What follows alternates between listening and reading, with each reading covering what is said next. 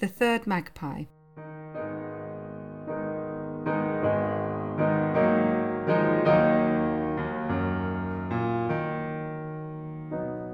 by M.S. Clements.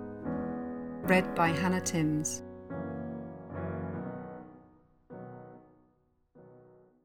Episode 11. The Locked Door. Tomorrow lives behind a locked door. Today you offer up promises and dreams and tell us they will be ours tomorrow. And today becomes yesterday. Tomorrow is always beyond our reach. Our fingernails wear down to nothing, scratching at that bolted door, and when we look back, we see our dreams rotting on yesterday's detritus.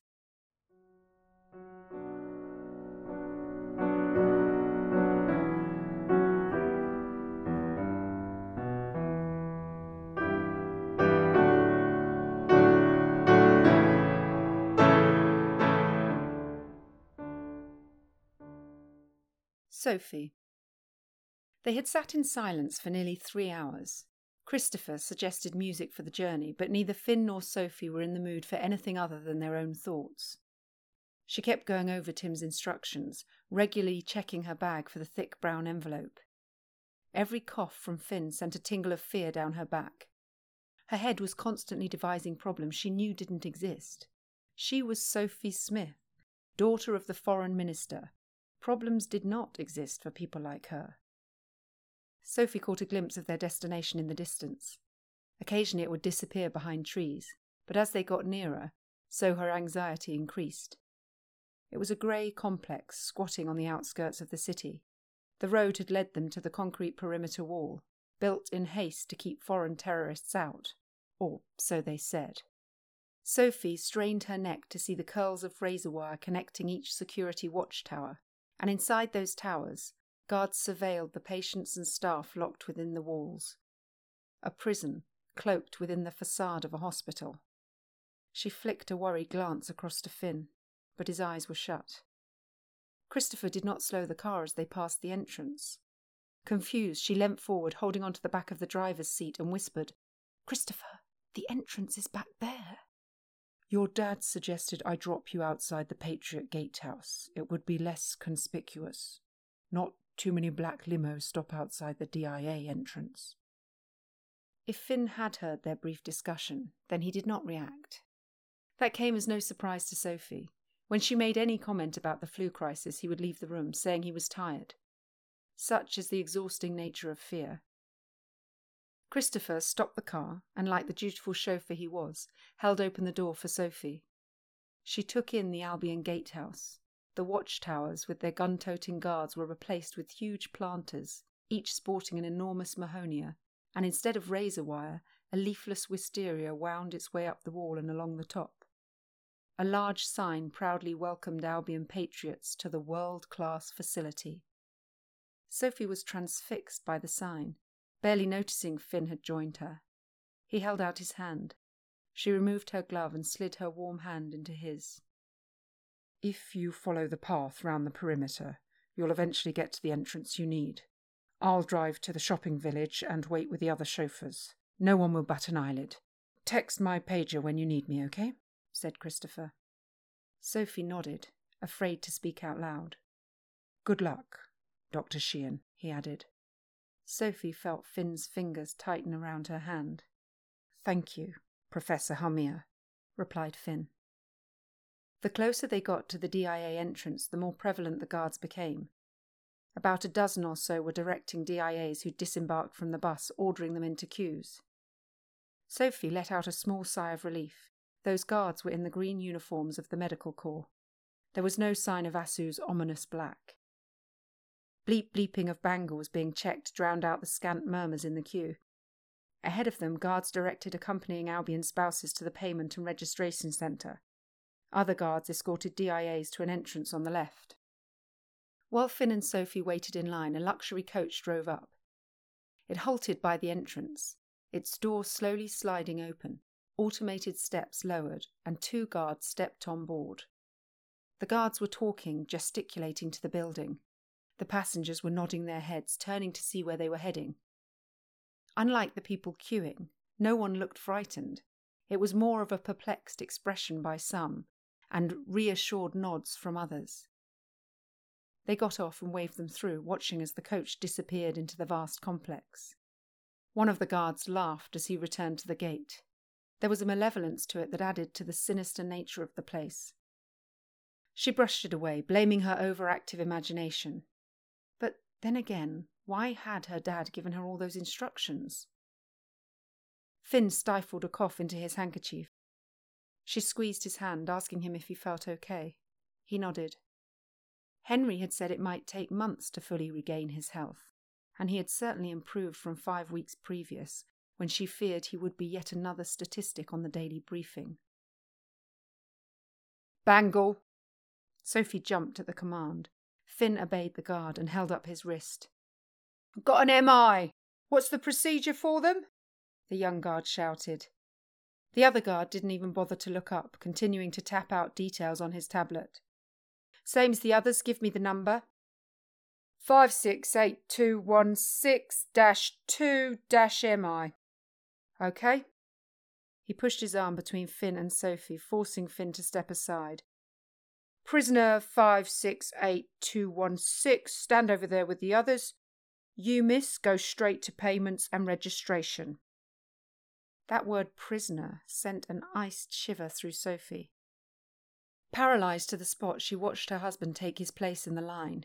It was easy to forget his prisoner status, and that 568216-2/MI was his official prisoner number. Move along, got others to check in, the guard barked at Sophie. The guard was in his early 20s, if that, given the pimples on his face, just carrying out orders. At that moment she felt capable of snatching the tablet off him and slamming it into his face. Ignoring her father's warnings to remain polite, she snapped back. My husband is of ministerial interest. He has special privileges. He's not a prisoner. He looked up, ignoring her indignant glower. All prisoners are treated equally here. Now move on, miss. The visible grasping of his nightstick indicated his next action if she failed to comply. Defeated, she followed the others into a building opposite the entrance. Sophie collected her number and checked the room for necessary information. Along one wall was a row of about a dozen desks, glass screens separating the clerks from the DIA spouses. Above each desk a red-lit number, and on the opposite wall a screen stating which desk the next number should attend. Sophie looked at the piece of paper. 134. The number on the screen said 68. More people arrived behind her, elbowing their way to a space where they could watch the screen, each clutching at the scrap of paper like a lucky lottery ticket, willing their number to come up. At the desk an elderly man was crying. Clearly hard of hearing, he had failed to understand how to use the headset. The clerk opened a little window in the glass, talking slowly and loud enough for the room to overhear the sad story. The old man couldn't afford the release fee. There was no sympathy from the guard. He just repeated the standard statement from the prepared script. If deemed fit to return to society, the prisoner will be kept here for 30 days or until you have the funds for the release fee. If after 30 days the prisoner is not claimed, then the prisoner will be passed on to repatriation. He might have been talking about a lost dog or a wallet, not an elderly man's wife, his life partner. Sophie turned away. After nearly 2 hours of waiting, Sophie's number appeared on the screen. Her back hurt from standing so long in the high-heeled court shoes she rarely wore. But sitting was not an option. There were no chairs. The clerk on the other side of the glass indicated to Sophie to put on the headset. She did so and heard him ask for Finn's DIA number. 568216-2/MI. I only need the number. Your MI is the first we've had for a while. There were unseen taps on a keyboard as he retrieved Finn's file on the computer. His facial expression changed. Unease rose within Sophie, compounded when the clerk left his seat to seek assistance from a guard behind him. Both of the men studied the screen and then peered at Sophie. The clerk switched off the intercom to her headset, their deliberations kept secret. A senior guard quickly joined the mime, his flaying arms indicating to the clerk to move. He switched the intercom back on and spoke. This prisoner is unmarried according to his file. Or rather, there's no mention of a spouse. Who exactly are you? I am his wife. Look, here's my wedding certificate. Sophie pulled the certificate from her handbag and held it flat against the glass, barely breathing as she waited for a response. The guard peered at the certificate. Miss Smith, is it? Yes. Sophie was also nodding, hoping her physical and verbal affirmations would reassure the guard and speed up the process. On the other side of the glass screen, the suspicious guard seemed less concerned by her urgency. We regularly see forgeries of certificates, miss. It's a well-used method by the insurgents. Find a gullible patriot woman and convince her to be a pretend wife. It seems this particular husband has been found out. Sophie started to panic. This was not meant to happen. She had to persuade the guard that Finn truly was her husband, rushing out her response. Ask the Minister for the Interior. He'll confirm it. He attended our wedding. My own father is Tim Smith, the Foreign Minister. Please, you have to believe me. The guard did not reply. Sophie lowered the certificate, unable to judge his face. In truth, she had no idea what her father had ordered, or whether her name had been removed from all files, not just Finn's public file. If the prisoner is your husband, as an MI, his details should be held on an Interior Ministry file. The senior officer's face softened, adding, It's not strictly procedure, but... Seeing as how your father is Mr. Smith, I'll get someone to call and check. It may take a while. Sophie smiled back at him. Yes, thank you. She didn't care how long it took, as long as her details were on that file. If you've been lying and your name is not registered as his spouse, then he'll be arrested under the Terrorism Act. The harshness had returned, and he was jabbing a finger at her, tapping the glass with his nail. You understand the consequences for you, don't you? Aiding an insurgent is a felony. If you confess now and show he's been coercing you, then the authorities can be a little more lenient. Would you like to confess, Miss Smith? I have nothing to confess. Michael Finlay is my husband. Don't say you weren't warned. Take a number and we'll attend to you later. The room was just as crowded as when she first walked in. The number on the screen had reached 142. She ripped off a new ticket. 265. There would be plenty of time to call her father and tip him off about the misunderstanding. 2 hours later, she could taste the powerlessness and abandonment that had been her husband's staple for the past 6 years. Her bottom lip had become sore from nervous chewing. She checked her phone once more. Nothing. Sophie's messages and texts to her father had remained unanswered. It was too late. Her number flashed on the screen. Sophie hurried to the desk, checking the exits. There were no guards approaching her, but maybe they were on their way. Handcuffs prepared and with Finn already standing in front of the firing squad. Sophie slid on the headset, dreading his voice. It crackled slightly as the senior officer switched on the intercom. I thought I'd deal with this case myself. It seems that your story has been verified and we can proceed with the registration and payment. Relief brought a flurry of emotions. She grabbed hold of the desk to steady her buckling knees. Finn was alive. Behind the screen, she noticed he was turning the monitor to face her. Please confirm this prisoner is your DIA. Sophie's face reddened and the tears she'd been holding back escaped on seeing Finn's picture complete with his prisoner number below. It was too much. They weren't in a treatment centre. It was a dehumanising factory. Her voice barely audible, she replied to the guard. Yes, that's my husband. You have to pay 1,000 now, or the prisoner can be held for 30 days, if fit, while you secure further funds. No, I have the money. She pushed her bank cards through the slot and completed the transaction. His illness had depleted their savings, but there was no choice. At least they did have savings. She was herded to another waiting room, which was equally cramped, and told to wait with the others until Finn's number appeared on the screen above. Her eyes were aching from staring at it. The numbers blurred and she blinked to refocus, but Finn's number did not appear. She began to gear herself up with the expectation of a guard arriving, telling her that there'd been a mistake. Finn had been shot for being a terrorist, and she was going to be arrested. It didn't happen. After several hours, his number lit up on the screen, followed by Interview Room 4. At the door of Interview Room 4, Sophie knocked and prepared herself for the next ordeal. Officer Enright was a rotund, balding man, his green uniform far too small for him. The buttons on his jacket were straining to be released from the pressure of holding back his ripples of fat. He reigned over his desk like a toad waiting to flick out his tongue at a passing fly or an unfortunate DIA. "Miss Sophie Smith?" he said in a voice that was comically high-pitched for such a round man. "So, we've had fun and games with this file, haven't we? Tell me, why the secrecy? Why doesn't your name appear on the prisoner's file?"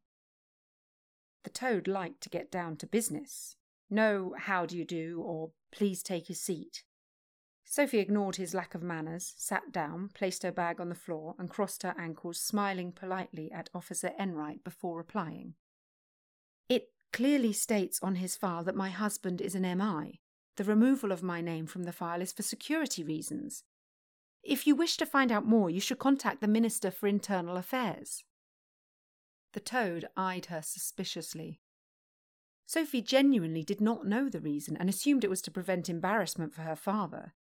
But she had no intention of using that as an explanation. All these men needed to know was that Finn was legitimately married to her. Officer Enright huffed and continued to tap on the tablet until he cleared his throat for the interview. "The prisoner has had his blood and other bodily fluids tested and appears to be clear of the virus. We carried out a series of stamina and lung function tests, which he passed, but it was borderline. Did your husband develop any complications during his illness? Pneumonia, for example?" Sophie shook her head. She knew which lies to perpetuate. "Can we go home now?" she asked, itching to leave the nightmarish centre. The officer ignored her question and prodded the tablet with his chipolata finger.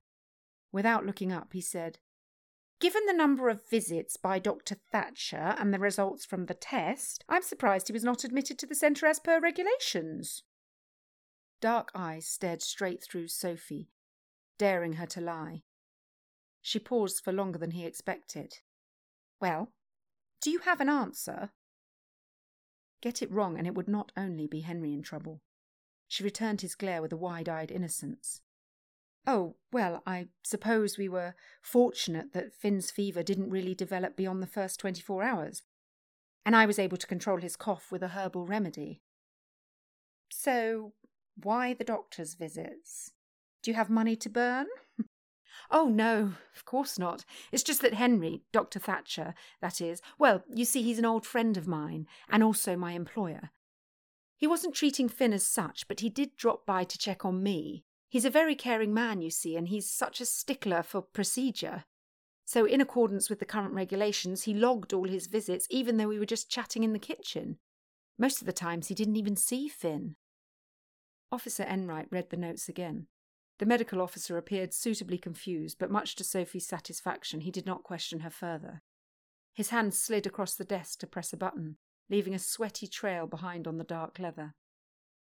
A few minutes later, a door to the side opened and a guard entered with Finn.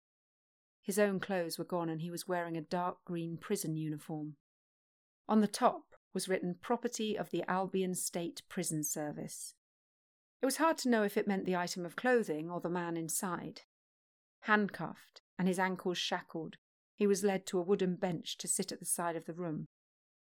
Sophie tried to give him a loving smile, but he did not look at her, focusing instead on the buildings outside the window.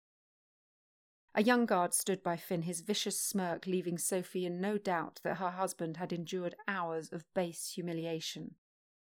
She took him in, from the shoes on his feet to the ginger hair peeking out from under his cap. The young image of her enemy. Sophie was seething. Are the handcuffs really necessary? Isn't this just a health check? She said, turning back to the comical amphibian before her. The toad replied that procedure must be followed at all times. He cleared his throat again. I have a question, Miss Smith. Sophie had been waiting for this one.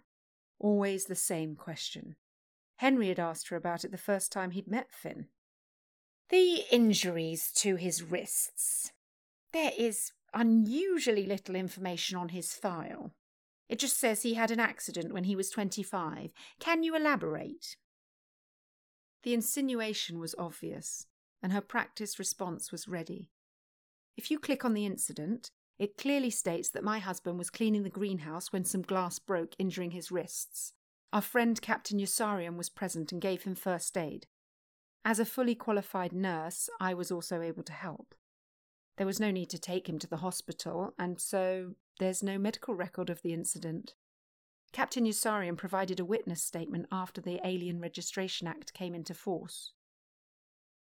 He gave her a look of utter disbelief before tapping on the item and seeing the statement, the stamp of New Albany emblazoned across the middle. Sophie knew that he could not doubt the evidence, no matter how unbelievable. Officer Enright continued to delve into the online notes. He stopped swiping, his finger hovering above the screen. Then he sat up with a satisfied smugness. I see you have no children, and the prisoner had mumps, aged 34. You've not had him undergo a fertility test, have you? No, I don't believe it's obligatory quite yet. He pointed out that complementary testing was available in the centre. An infertile result, making an annulment automatic, adding, Miss Smith, you are a pretty woman. You'd have no trouble getting yourself a good patriot man. I'm currently looking myself. The portly officer left his desk, pulling a chair across with him.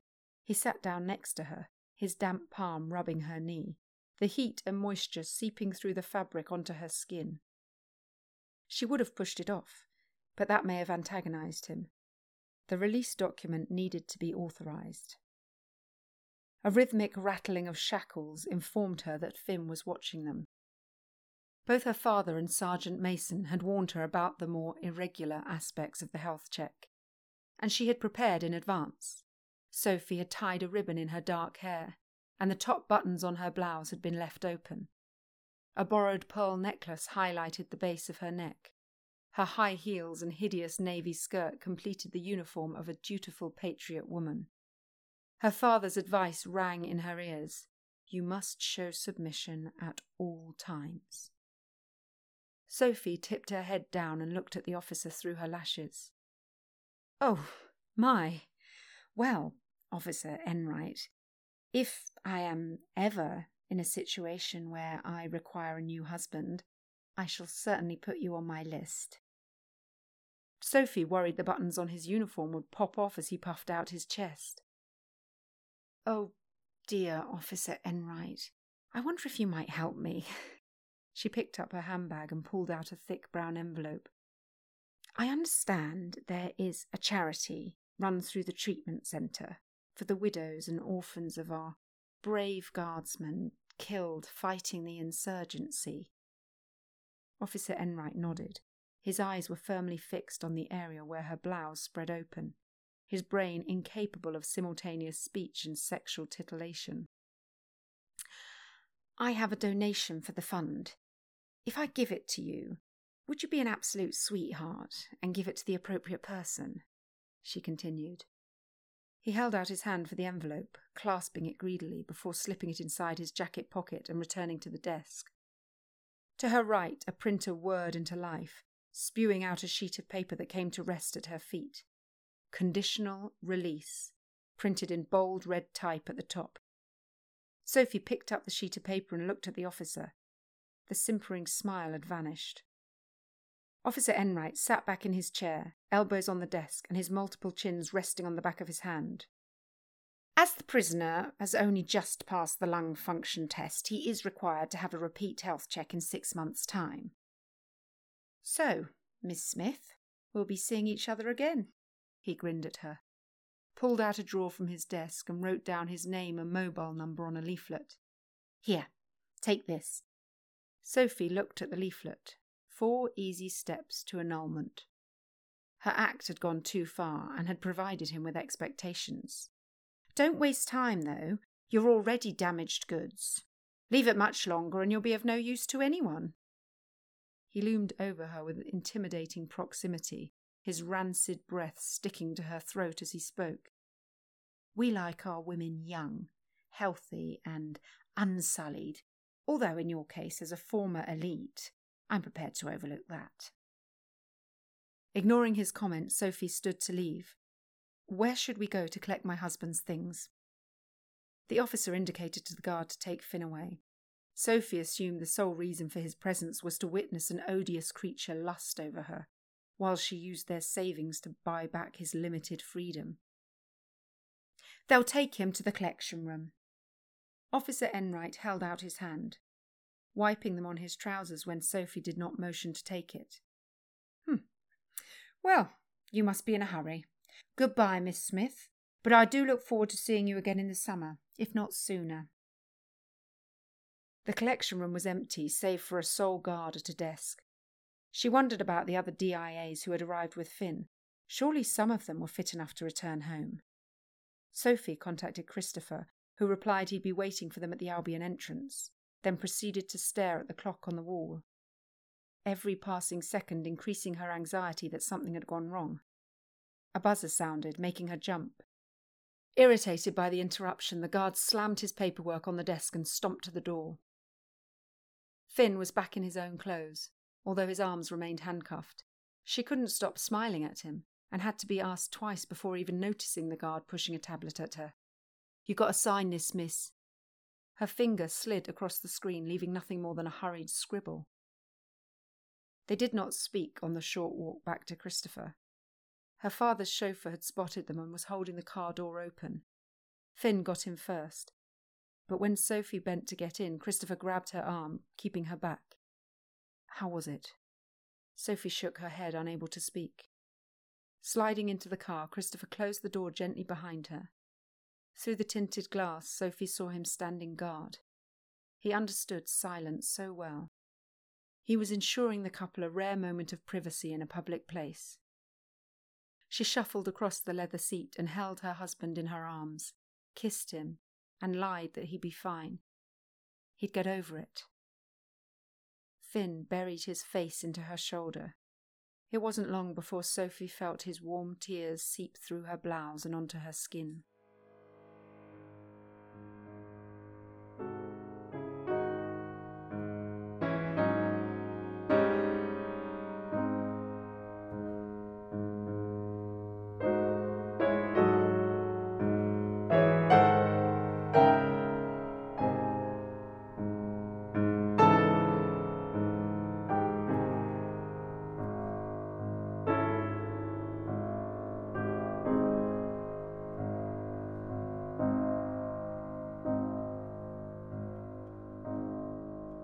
Thank you for listening to this production of The Third Magpie.